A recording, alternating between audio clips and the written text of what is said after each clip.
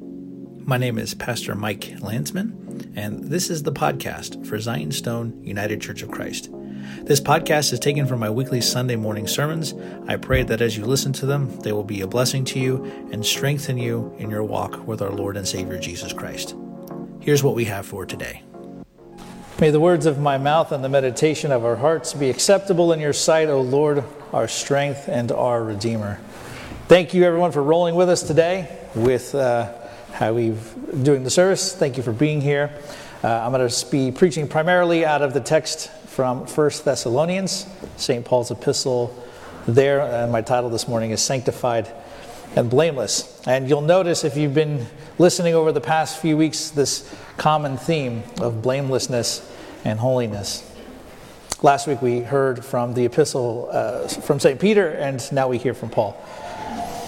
And I think one of the controlling thoughts of this bit of text is in verse 23, where he says, "May the God of peace himself sanctify you completely, and may your whole spirit and soul and body be kept blameless at the coming of our Lord Jesus Christ. He who calls you is faithful. He surely will do it."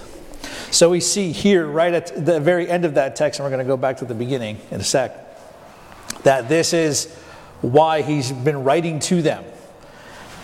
That they would be kept blameless, that they would be sanctified completely, and that Jesus Christ will be faithful to accomplish that in them and through them. And this is one of the most dynamic themes that runs through the entirety of the season of Advent, all the way through Nativity, is this focus on our sanctification. And when we talk about sanctification, what we mean is to be made holy. To be made holy. And so when we look in the scriptures, we see in the Old Testament the way that something was sanctified or set apart was it was anointed, or it was washed with water and set apart. This is how the implements in their worship would have been used. Candlesticks or whatever. They would have been washed and set aside for worship. And that's kind of what's happening with us, is that we have all been washed by God in the waters of our baptism. It's set aside for the good of the kingdom of God, our sanctification. And so there's a focus on this so that when the Lord returns, we are ready. Because what we're doing here this Advent season as we prepare for Christmas is, apart from the resurrection and the ascension, the most important event in the entirety of human history is what we're leading up to right now. Right? We look at beautiful pictures of, like I have one at home, and I'm sure many of you do too. We look at the pictures of the Nativity, and we see the Holy Family, Joseph and Mary, and the Christ child in the creche, and everybody who's there, right? The shepherds and the wise men, and everyone's kind of looking in. Maybe you have like a star on there, and it's cute, it's nice. And we have our Hallmark movies that are always on, or I don't know what the competitor is now. I know that there's several. I think even Netflix is putting out Christmas movies now. The guy goes to the hometown, or the girl goes to the hometown, and then they meet the person that they knew back in the day, and they hated each other, but now they love one another, right? And we think, oh, what a cute, wonderful time of year. This time of wonderfulness and goodness and niceness. But this season of Advent is leading us to the Nativity, the most important event in the entirety of human history, where our Lord and Savior Jesus Christ, God the Word, uniting divine nature with human nature, the entrance of God into humanity in human flesh. God becoming flesh and blood to reverse the curse of sin and of death. And so to receive that, we need to be prepared. And the children of Israel need to be prepared. We see this in the scriptures. And when Christ does come, they are unable to see him or recognize him, and they are not prepared to see that, to see him. And so the verses that we just heard read, starting in verse 12, lay out how St. Paul wants them to be sanctified. He doesn't just say, this is what I want you to be, but he also lays out for them, this is the pathway. This is how we do it. And he lays out a lot of stuff for them to do, right? If you were just to read this text in isolation, you would think, wow, he's really asking them to do a lot of stuff. He's asking them to do things. And that's kind of the challenge, right? Is Faith isn't just a mental thing. Faith is an action. It's something that we do. And he lays out a whole bunch of stuff for them to do here at the end of the letter. And it's almost like, oh, don't forget this. Don't forget this. Don't forget that. Oh, I forgot that. That's really important. We have to have all of these in mind. And the first thing he starts with is, he says to esteem the leadership of the church. Respect those who labor among you in the Lord, who honor you, who serve you. And then he says, be at peace among yourselves. Be at peace among yourselves. I don't care what church you go to. I don't know if you're visiting, if you go to another church or whatever. Wherever you go to church, this is something that every single church needs to hear and do. Be at peace among yourselves. Keep the infighting to a minimum. And the great thing about Scripture is we don't get a sanitized vision of like humanity, right? We see people in their flaws. We see people in their weaknesses. St. Paul writes to the church at Corinth, and he's like, I can't believe I have to write to you again. He writes to the church at Galatia, and he's like, you guys are doing this thing that I told you not to do over and over again. I'm really, really annoyed with you. I'm so angry, I'm going to pick up the pen, and I'm writing this part of the letter with my own hands. The beautiful thing of Scripture is we see people struggling, and we see their successes and their failures and how God calls them higher and calls them deeper. And he's like, keep the infighting to a minimum. Be at peace among yourselves. And then because he knows that not everyone's on the same playing field or in the same spiritual level of maturity or even emotional maturity, he lays out the responsibility that they have to one another. So if you look at all the people around you, right, these are the people you have responsibility to here in this church, one another. He says this. He says, we urge you, admonish the idle. Ooh. Maybe in their vocations, but also at the church. The idle, those who are lazy, those who do not work, right? Admonish them. Come on, let's go. And he says, encourage the faint-hearted. Encourage the faint-hearted. Maybe they're afraid. Back in those days, being a Christian carried with it some very severe social stigmas. Maybe they need encouragement. Don't be afraid. Or it could be that they need encouragement because like Jesus talks about on the sower, right? The parable of the sower, sowing the word. He talks about how the word can take root, but the things that can destroy it, that can rise up and choke it. So maybe they need to hear a word of encouragement so the word does not get choked out or stolen from their hearts. He says to strengthen the weak. People who are weak need to be strengthened. People who are weak in faith. People who are weak in spirit. They need people to come alongside them and work for them and help them. Particularly people who are suffering, who have experienced loss. They need friends and families and loved ones to take them by the hand and say, I got this, I can help you. What do you need? There are times when we are doubting, when we're weak in faith. I don't know what I believe. I don't know about any of this stuff. What do I do? They need spiritually mature people who can walk alongside them and help them and help strengthen them. And then he talks about patience. He talks about patience. Be patient with them all. This is very important because I don't know if you know this, and you probably do. It's really easy to get annoyed with one another. I've probably annoyed many of you over the years. And I'm sure you've annoyed me too. It's easy to get annoyed with one another sometimes. But that's what deep relationships always run the risk of doing, is the risk of annoyance. That's why we need to be patient with one another, because we're all going to make mistakes. And the reason why we need patience is because it helps mitigate the risk, right? Because when relationships get strained and we lose patience, we can say and do things that cut or wound one another when we give in to impatience. I don't know about you, but there are times when I've lost my temper with my kids. Shocker, right? Shocker. Those of you who have kids, I'm sure you're much more holier than I am, but sometimes I get impatient with my kids.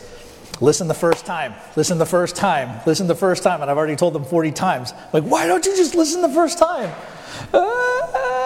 Daddy. Right? Patience is necessary, especially when we're dealing with one another. Right? Because Christianity is relational. Okay? Christianity is a communal religion. It's not a private, individualized affair. That's one of the great tragedies, right, of American Christianity in many expressions, is that something that has always been communal and about building each other up in as a family, right, as the body of Christ, has become this very private, individualistic, I keep my faith to myself, I don't talk about it, I don't let anybody else in on it. It's just my own personal thing. Well, you can live like that, but you'll never be part of a family like that. And then he says, don't let people repay evil for evil. Why? Well, because it keeps this cycle of retribution and sin. It breaks that, instead of perpetuating sinful behavior over and over and over again. Don't let people repay evil for evil. As the scriptures say, overcome evil with good. We are to seek the good of one another. And then he says something here, and I'm just going to read it. He says, rejoice always. Pray without ceasing. Give thanks in all circumstances. For this is the will of God in Christ Jesus for you. Do not quench the spirit. Do not despise prophecies, but test everything. Hold fast to what is good. Abstain from every form of evil. Right? So rejoice always? Really? Seriously? You know, I've had a really bad day today. God, I'm supposed to rejoice in the middle of all this? Life is hard. And I'm supposed to rejoice in this? Yes. Rejoice. Now rejoicing, and I've talked about this in the past, so I won't stay on this for too long. Rejoicing isn't pretending to be happy. Okay? The scriptures aren't telling you, when you feel sad, just pretend to be happy so you'll feel better. That's not what's going on here. Rejoicing in the Lord means that no matter our circumstances, whether we're suffering, whether things are bad, whether things are okay, whether things are good, that because of Christ, we know whose we are, we know who we belong to, we know what awaits us. So in light of all of life's difficulties, we can have security in knowing what God has in store for us.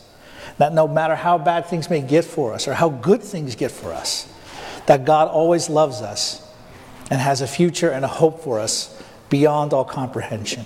Then he says, pray without ceasing. Pray without ceasing. I'll never forget this. One day, I was really having a spiritual crisis, right? And I called my dad, and I was like, Dad, I don't know what to do.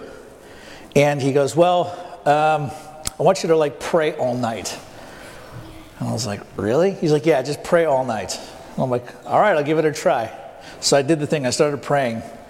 And I'm like, yeah. And I was like, okay, I must have been going for a really long time. And I opened my eyes and I looked at my watch. And it was like 15 minutes. And I was like, this is going to take forever. Pray without ceasing? How do we even do that? So I tried again.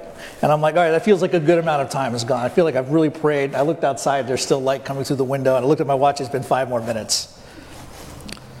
Have you ever had that experience?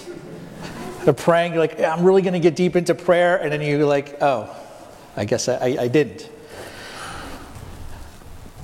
Praying without ceasing, I don't think he's saying, right, just keep praying and praying and praying and praying all the time. Now there's ways that the Christian tradition has actually approached this, right? This is really more for people who are like monastics, like people who live in a monastery, is this idea of learning to pray without ceasing. Whether it's some people in the Orthodox Church, they use the Jesus prayer. In the Roman Catholic Church, you have the Rosary and other forms of contemplative prayer. Pentecostals have a practice that they call speaking in tongues. There's all different ways that the Christian tradition has understood this. I think what Paul is saying here when he says pray without ceasing is don't ever stop being in an attitude of prayer. I don't think he's saying like when you're walking down the street, when you're walking in Aldi's and you're like trying to find the goldfish without the little Mickey Mouse heads because your children for some reason won't eat the ones with the Mickey Mouse heads but they'll eat the ones with the fish. He's not saying like pray while you're doing that, right? You can if you want to, and that's a good thing. But what I think he's saying is that attitude of prayer, that desire to pray, taking the time to enter into that prayer is something that you need to be always aware of in doing. And we do this at home, and we do this in worship in church. And also, brothers and sisters, one of the ways we rejoice in the Lord always is also expressed through worship at church. Then he says, give thanks in all things. Give thanks in all things. I wish he gave us easy things to do, because this is hard. This is hard. Thank you, Graceland. I'll take that as an amen. This is hard. Give thanks in all things. Right, one of my favorite church figures, St. John Chrysostom, he was a bishop of Constantinople, one of the best preachers the church has ever produced. Sermons are in commentaries all over the place. You can read his stuff. Was unjustly accused of everything you could think of. Was exiled from his city. Was called back, exiled again. Gets sick while he's trying to petition his case. Finds a place, like a church, side of the road, and dies. And he's being persecuted, people telling lies about him. They have tried to destroy him. And at the end of his life, as he lays dying, he gives thanks. And he says, glory to God for all things. Because, St. Paul says, this is the will of God for you. And the will of God for you is, as I started my sermon with this morning, is our sanctification. Now may the God of peace himself sanctify you completely, and may your whole spirit, soul, and body be kept blameless at the coming of our Lord Jesus Christ. It is God's will that we be sanctified. It is God's will that we would be kept blameless. What we do matters. How we live our lives matters and affects our spiritual lives. Then he says, do not quench the spirit. Do not despise prophecies. Right? So, do not resist or do not quench the spirit. Right? The Spirit is constantly moving as we worship and as we work, leading us and guiding us. Do not despise prophecies. Now, prophecy isn't me getting up here predicting and this is going to happen and this is going to happen and that's going to happen. That's not biblical prophecy, right? Prophecy is not foretelling the future. Prophecy, particularly in the New Testament, it's the proclamation of the gospel. It's what I'm doing right now. This is who Jesus is. This is what Jesus has done. This is how we respond. And this is how we live in that as we await his return. That's prophecy. It's a proclamation of Christ and teaching the scriptures. Calling people back to this is our God. Let us worship him in spirit and in truth. Because that's what the Old Testament prophets did. They're always calling people back to worship the true God. And that's how New Testament, so when Paul talks about prophecy, don't think he's got this weird thing in mind, right? Where in 20 minutes, a truck is going to crash out over there and is going to spill Jersey Mike subs out all over the place. That's not what that is. And then he says this, he says, test everything. Test everything. Make sure what is being taught is legit. This takes spiritual maturity. Because let me tell you something, brothers and sisters. There's a lot of people in a lot of pulpits preaching a lot of garbage. And if you hear that garbage and you internalize that garbage will live in and out and through you. That is why we test everything. If I or anybody ever stand in this pulpit and proclaims to you something antithetical to the scriptures, that if I or anybody else get up here and say Jesus is not the Son of God, he didn't really resurrect from the dead, he only kind of rose in their hearts, stuff like that. If I ever or anybody ever steps up here and says that, then I want all the elders to get up, come to the front, shake us by the hand and say, thank you very much, there's the door. Test everything. Hold fast to what is good. Cling to what is good, because we hold fast to what is good, because that's what is life-saving. That's what refreshes our souls. What is good, what God has done for us. Then he says, abstain from every evil. In other words, all of the sin, the evil that Christ has delivered you from, don't get dragged back into it. And that's kind of the story of the entirety of the scriptures, right? Of the people of God. God delivers them and they keep trying to go back to what he has saved them from. Abstain from every evil. Don't do the things you used to that marked you out as a sinner, as an enemy of God. Abstain from evil, because all of this, brothers and sisters, all of these instructions that he gives them is working towards their preparation. It's their sanctification. It is this ongoing process of being made holy. Because God has made and has kept and will continue to keep his promises. That he will keep us and he will preserve us. And again, getting back to the theme of Advent, so that when the Lord returns, we will be ready. Both for the celebration of his nativity, but also in anticipation of his return. In the name of the Father, and of the Son, and of the Holy Spirit, one God. Amen. Thanks for listening to the Sermon Podcast for Zion Stone Church. I'm Reverend Mike Landsman, and I'd like to extend to you an invitation, if you're ever in our area, to please worship with us Sunday mornings at 10:15. If you'd like to get a hold of me, or would like some information about the church, or just have some questions, feel free to reach out to us on our Facebook page or via email. Thanks for listening, and may God bless you.